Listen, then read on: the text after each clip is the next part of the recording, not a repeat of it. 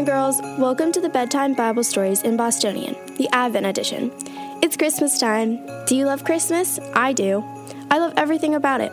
I love Christmas trees and Christmas presents and Christmas lights and Christmas music, and most of all, the Christmas story. So tuck yourselves in as Pastor Matt shares a Christmas story with us from 7 Mile Road in Boston, Massachusetts.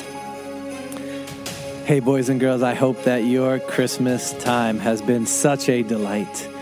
And tonight is our very last Advent, Christmas time, bedtime Bible story. And it's a good one, but it's kind of a hard one too. Yeah. So as you grow up, you're going to learn there's some hard things in life. And there's some people who are not very nice and not very good. And that's not who we want you to be. But we have to understand that there are those kind of people in the world. And many of them opposed Jesus. They didn't love him like we do. They didn't respect him like we do. They didn't honor him like we do. And one of those was named Herod. Herod was bad news.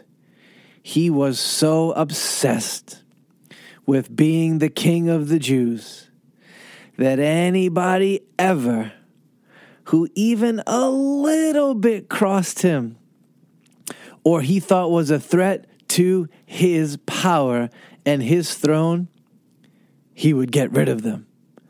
And I mean anyone, even his own sons or his own daughters or his own wife or his own best friends. He didn't care. He was violent and cruel and proud. Well, can you imagine what his reaction was when the wise men from the far east came into his palace in front of his throne and said to him, "Hey, where's the King of the Jews? The new one who was just born. We're looking for him. Can you point us to him?" On the inside, Herod got angry. On the inside, Herod got hot. On the inside, Herod got so mad. But on the outside, he played it cool. He said, "Oh, that's great news.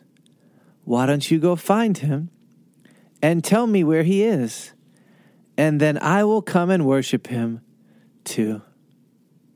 Well, he was lying. And even though the wise men found Jesus, they didn't go back and tell Herod about it. God warned them in a dream. He said, "Hey, don't go back the same way you came.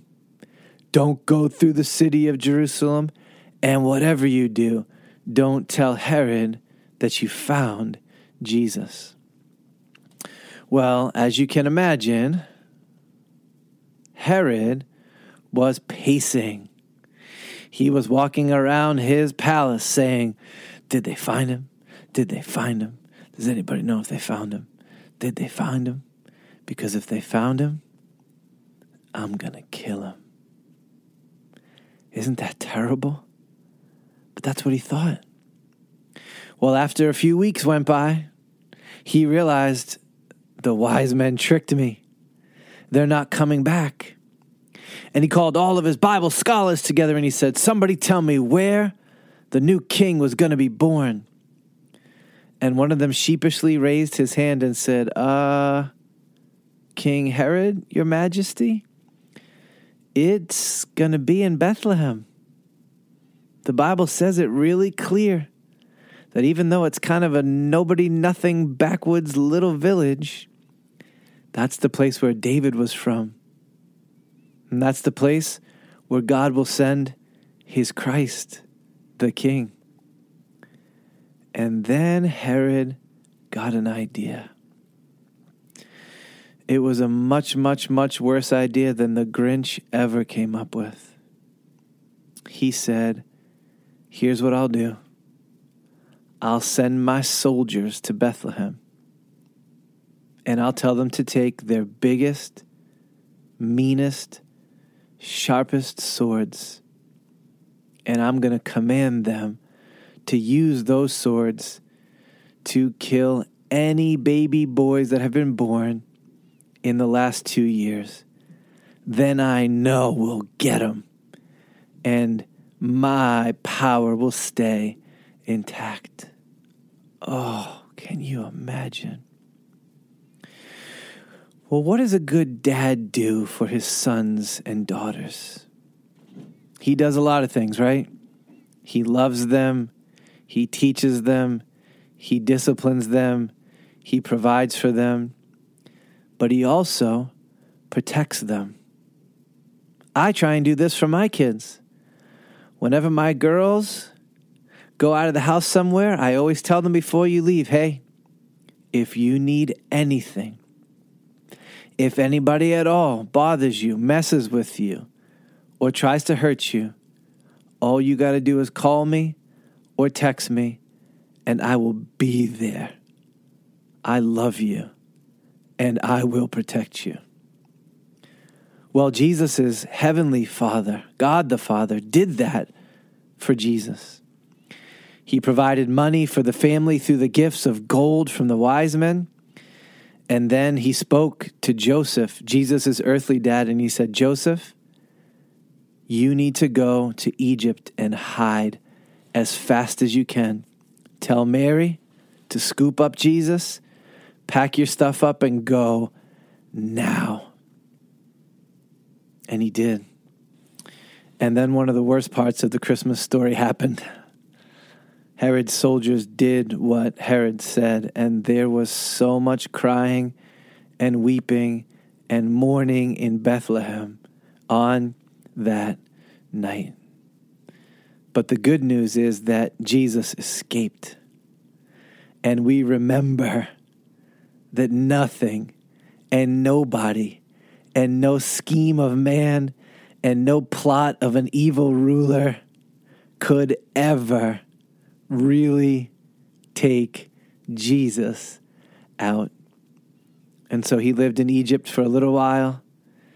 And then when it was safe, Joseph and Mary moved back to Nazareth.